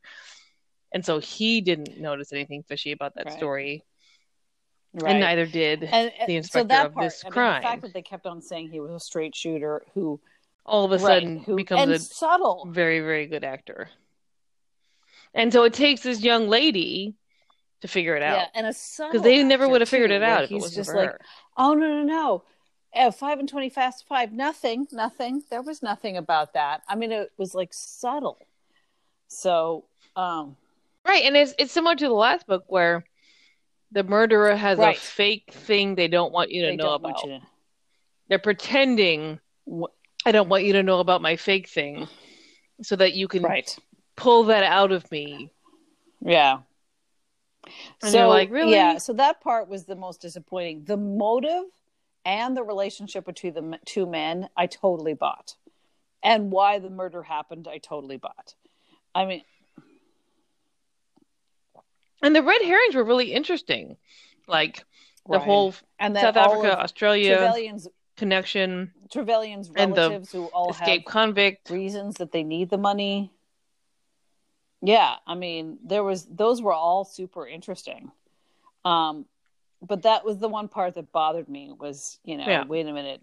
Like, because I didn't get the sense that he would be capable of that much subtlety. Yeah, I agree with you. Like, all of a sudden, he'd be able to snow them in that way. But overall... That's a really good point. Let's go to the Portia scale, because we're trying to bring that back. I do feel like it's a sliding scale, because I feel like my first couple ones, I was like, oh, let's give it to her because it was early. But I feel like, then we readjusted once we got the big four, and the last one... But this is also the Portia scale. So the scale is whatever the fuck you decide it is. That's why it's the Portia scale. That's why I didn't give it any other name but that. 6 or 5. I think it's somewhere in the 6 range. Because you liked the mystery, you liked the plot, you just didn't like the book. It was a smart you didn't want to reread it, but it was actually a smart mystery. So this one, less depressing, also a smart mystery. So my only problem is this, all of a sudden he's a very subtle person. Yeah, so it's like 8.5 to 9. I mean, it's so good. Yeah, I like 8.5. Not that it's a Portia scale, so no one asked me. But what I like is there's a young woman investigator. Which is like, who brings us Tuppence vibes. Cool shingled hair. We rarely get a young woman. By the way, readers. Right. Yeah, you and I were texting before this, because I was like, he said she's shingled. What did that mean? And I was like, like it's her haircut. Hair, readers, like, is a 20s, 30s, very short haircut, because that was, young people back then had, So Emily was a fantastic character. And then she had this like sort of Tommy and Tuppence thing happening with Charles. But then Agatha Christie is more complex now because she's older. So she's like, she literally knew that she had like more than one other character in the book. Like other women in the book say, which young men are you going to choose? Because they know that the reader and the neighbors expect her to get with Charles. And be like, hey, Jim, I saved you from prison. You're not going to jail for murder because I'm so smart. But like, hey, I'm going to go off with Charles now, which is what we all wanted for her. And then she's like, no, I want to go with I'm going to date down. I'm going to marry down because then he'll be loyal. Were you not? Like, I literally went back and was like, there was no redeeming characteristics of Jim. Fine. But also, he was a fine person, but I didn't see any chemistry, real chemistry between them. Ah, I mean, it's true. I feel like and again, like I like this about her. Okay, so you're convincing me because I like about her in the way that like, like being a lesbian, I can be like, oh, I'm in a whole other place than you're at, right? Like sometimes it happens to me where like because I'm operating in lesbian world and other people are operating in heterosexual world, right? We're in totally different worlds. Right? So she's just like, oh, Charles, that's great that you're having this whole romance, but like, I'm not having it with you. And so to her, him as a young man versus, Mr. Rycroft versus like every other man she talked to in this is just like, you are just a tool that I use to get to where I want to go, right? And so like I did like the power that she wielded in that, where she's just like, yeah, Charles is gonna be like, yeah, he's just another person who helped me get to where I needed to go. And he thinks it's love, but so did all these old guys. But then you're like, but then the partnership she chooses is the guy who was embezzling, which apparently I'm not supposed to say embezzling. The guy who was borrowing money from his employer without permission. Never used that word, and so I mean it's true. The guy who was taking money from his employer without permission, and then got arrested for murder.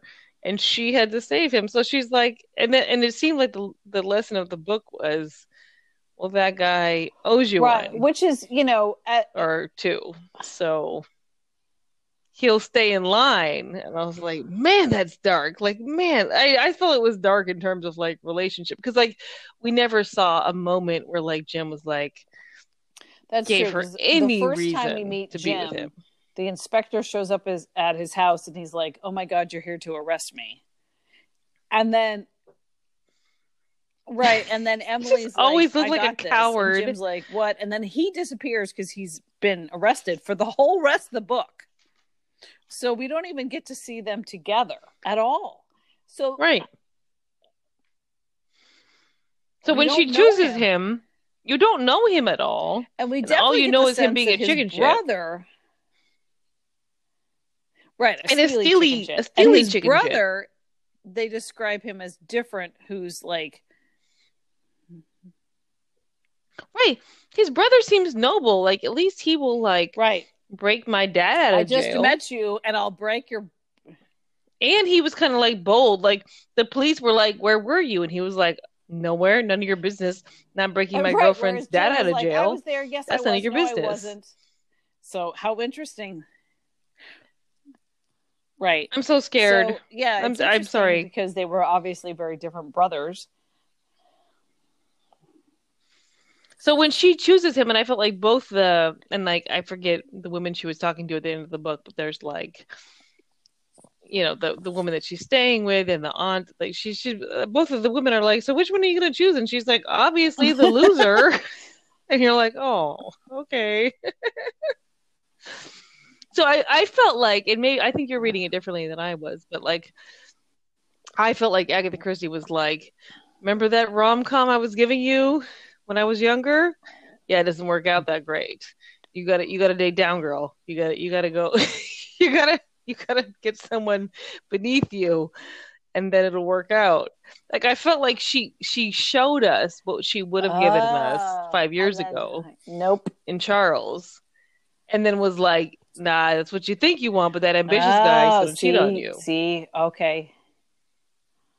Fair. I just was like, you didn't read it the same way. Who Emily, okay, to be honest, who Emily ended up with was such a afterthought to me. Like, I wanted to know who killed, and I was much more interested in the relationship, clearly, between Major Burnaby and Captain Trevelyan, who apparently don't have first names.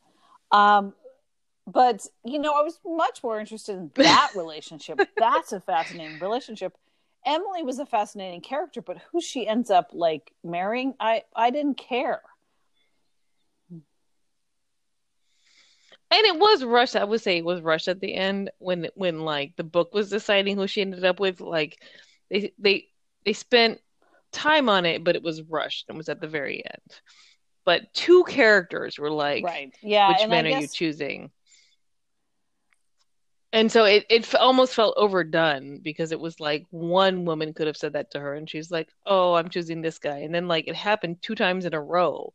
So I felt like she wanted us to like she was sort of like, hitting it over the head that like it's not the one you expected it to be. I'm not going to go with the right, fair. And I guess newspaper there was a little reporter. bit like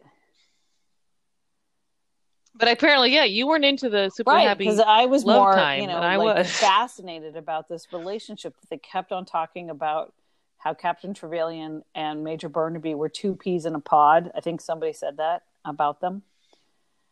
And so that relationship was much Mm-hmm. more interesting to me than who Emily ended up with. Because Emily's a competent person. She might be engaged to 3 or 4 different people or be multiple married to different people. She clearly is a competent person. Men come and go. Men She's come clearly and going to be go. gay. Clearly. Men come and go. She's going to be gay later. It's So, fine. like, who she ended up. I like this. I like this role reversal with us. You're like, whatever. Who cares Right. I'm much more what the interested. hetero shit she's up to? It's dumb. Yeah. So, Let's talk about the relationship okay. between these men. So, is there any other themes? But yeah. Well, but my only other thing was like, did you feel lied to by the narrator? Did you feel betrayed?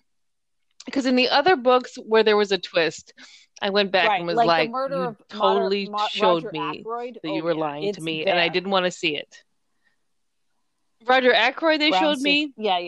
And in the Man in the Man in the Brown Suit.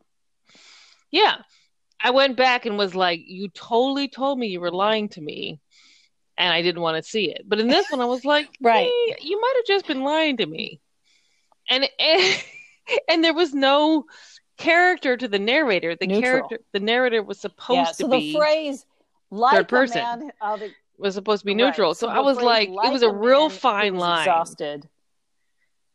That one worked, but then you're right when he's like, my that one fingers worked. are cold because I've I been like out that here for one. 2 hours. No, you weren't out here for 2 hours. You lying sack of shit. And when he was like, he was worried about his friend, he wanted to go check on his friend, and he told everybody such. That was the narrator saying that. So instead of like, I wanted the narrator to have said he wanted to go. Barnaby told everybody that he wanted to go check on his friend. I wanted it to be a little bit more precise in the language so that when I went back, I could have been like, I should have seen it all along. But when I went back, I was like, no, I could see why I didn't see it. What makes like you lying ass narrator novels so satisfying is when you go, oh, and this one you didn't go, oh, you went, whoa, and yeah, right. But it was a really good plot, like the skiing, like how you can get 6 miles downhill in 10 minutes when it would take you 2 hours to walk. Like that was brilliant. Like skiing as a mechanism, as neither of us are good skiers, but as Nordic heritage, I think we're both excited about skiing being skis, the mechanism of murder. Our parents didn't take us downhill skiing; they took us cross country skiing, which is just sweating in exercise. Snow. It's so much sweating. It's just so much work. Although the Norwegians make it look easy, like so it's something about it was just sweating and snow. Us. And I've only gone put out on them skis, and she looks like an angel. Yeah. So, but I've only been downhill skiing once, and it weirded me out because you can't lift up your heels, and so it's like wearing incredibly large shoes, and then you trip on your own feet. I mean, yeah. So. But yeah. But yeah, skiing as a mechanism was fun because it was like you couldn't get there in a car because there's too much snow. You couldn't walk there. It would take you 2 hours. How else could you get there? And that part, skis. Like that was fun because like it was like talked about how he had skis and Captain Trevelyan skis. They mentioned that part was definitely like, oh, skiing. And that was super fun. And I actually was thinking, I was like, if I knew more about But they definitely skiing, I said would have it been able was to figure this covered in out snow because and I've it been like, was aha, it's downhill. downhill. Yeah. 6 miles So that downhill, you could do really quickly. So that was really fun. And I thought that the play on the the the oh, Willis the who women, woman? what is her name? Oh, the Willits. The women. Willits, yeah. So the Willits, them being like pretending to be South African when they were really Australian, and the way that the audiobook reader pulled that off, I was like, brilliant! Like that was brilliant because I was like, why is he doing so weird with his accent? Because he was literally See, doing that weird part with I the didn't get. purpose of like a lot of the and all of And the there was red a lot herrings of were red really herrings. interesting. And now that I'm doing this with, Like all the red herrings. But they weren't dumb red herrings. Like they were all like really good reasons why the doing kid this or with why the guy you, might have been killed. there's something that Hercule Poirot has said, and I can't remember which book, but like everybody is lying. I just have to figure out if the lie has to do with the murder or not. And I can't remember which. But then, right. And that's what this felt like. Everyone was lying, but you have and like a lot of them didn't have anything to do with the to murder. figure out To figure why. like yeah, totally. And I thought this was a good demonstration of like everyone's lying, but not everything has to do with the murder. Like you said, it reminded Yeah, me of because that when quote did he too. say that? He said that to the murder of Roger Ackroyd, didn't he? Because it was, hmm When he was like, everyone in this room and knows then it was something even the narrator that who you're not turned out telling to be the me. murderer. But yeah, this idea that around a murder, it's not going to be a simple. This person, there's a lot of other messiness going on. And in this case, there was a lot of other messiness in this, and it just turned out the same person who was like, I'm going to go see my friend was the guy who did it. You know what I mean? Like, it's a lot of. Right. Right. And in the end of the day, I kind of liked that it was like the partner was the killer because it was, and you took it even more home in terms of like them being more partners than I thought about, but it was like the person closest to the person is the one that killed him. And that's and usually what also in happens in real life, and right? Like also it's the in person who's the primary person murder in your mysteries, life. it's usually they talk about it, how it's usually the partner. um Right. And so, yeah, so I thought that was really interesting, but I didn't even think about the way that they really, until you brought it up, the way they were really, life partners for years and years and Years and decades. years and decades. Um, no, well, I should have just said decades to start no with, no but then I the got, reason I'm laughing is because oh, I read a lot of children's books right now because, as you guys know, I have kids who are about a year and a half old, and Where the Wild Things Are, right, which is a classic book. He uh-huh. goes into his room because he's in trouble, and then his room turns into a forest, and then a ocean tumbles by and a boat comes by, and he sails for over a day, in and out of weeks, and almost over a year to the Where the Wild Things Are. And it's like, wait, your sense of time is totally crazy. But that's because it's make believe, but it's always kind of like one of those things like That's sort of what I said now with years and years and decades.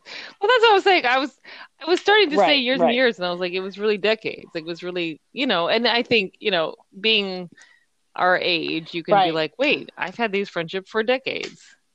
And that was the other thing I actually liked about the book, besides the partnership element, was to think about friendships and the right. frenemy or enviousness that might be in relationships and friendships, where you could like, with a dark view on things, see how this could happen, where someone like kills you because they're envious of Right, right. Which whatever's is going on in your life. Or if it's like right, the same right, friend keeps totally. winning when you keep losing. Which, it goes back to the moral of the story is everybody's got to do their own work.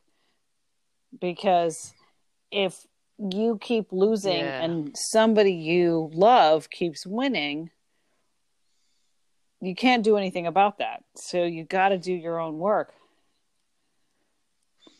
Well, and like, yeah, and knocking down your friend or your partner that keeps Right. winning And ain't so, great. but how do you figure out? Because then it probably turns out that whatever the standard for winning is in your own head. And so, like, you have to do your own work. Everybody has to. It's like one of those things we keep figuring out is like we all have to do our own work.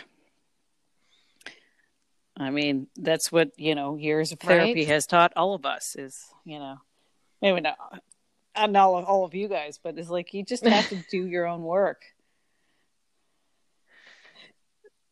I'm sure we have a very therapy-oriented crowd. All 7 of them. I don't know why I like that you settled on 7, but I was joking about how many of the listens are me. I'm sure we have decades of fans.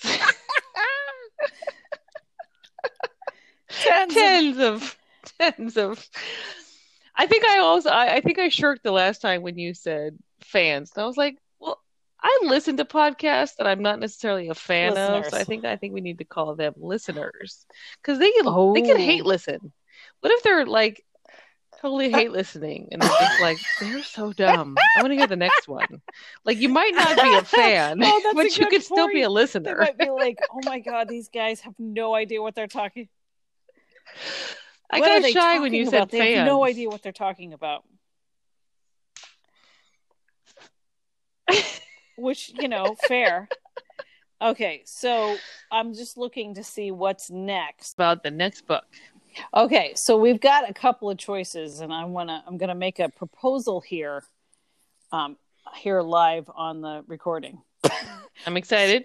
So, The Mysterious Mr. Quinn is a collection of stories about Harlequin, like the character Harlequin, and it's creepy, mysterious stories. Wait, who ends up in Now Times Media, Harlequin?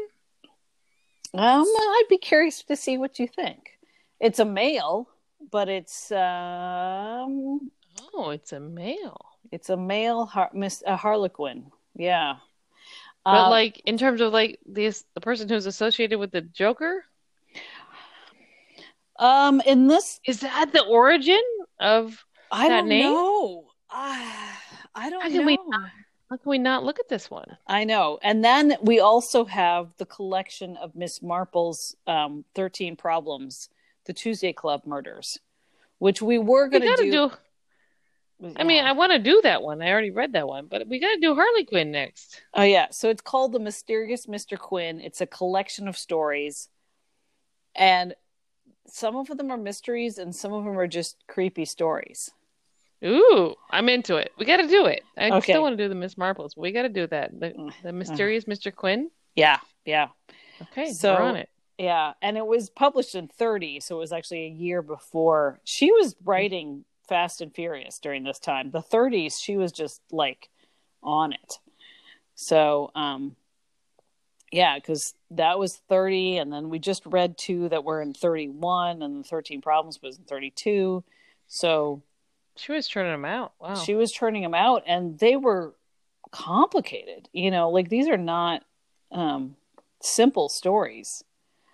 It's one of those things about writing a mystery plot and then being like, wait a minute, how did we get here? So, anyway. Okay, so, yeah. Mr. Harley Quinn. Yeah, so I'll be curious to think what you think of, especially I didn't know about the female Joker connection, and I'm thinking, yeah, that'd be curious to research, like if those comics were written before or after her stuff was written about. Yeah, that'd be interesting. So anyway, that'd be the next one we do. So yeah, stay tuned, our 7 listeners. All right. Good night, Portia. Thank you for listening to Praro Pod. Rah rah pod.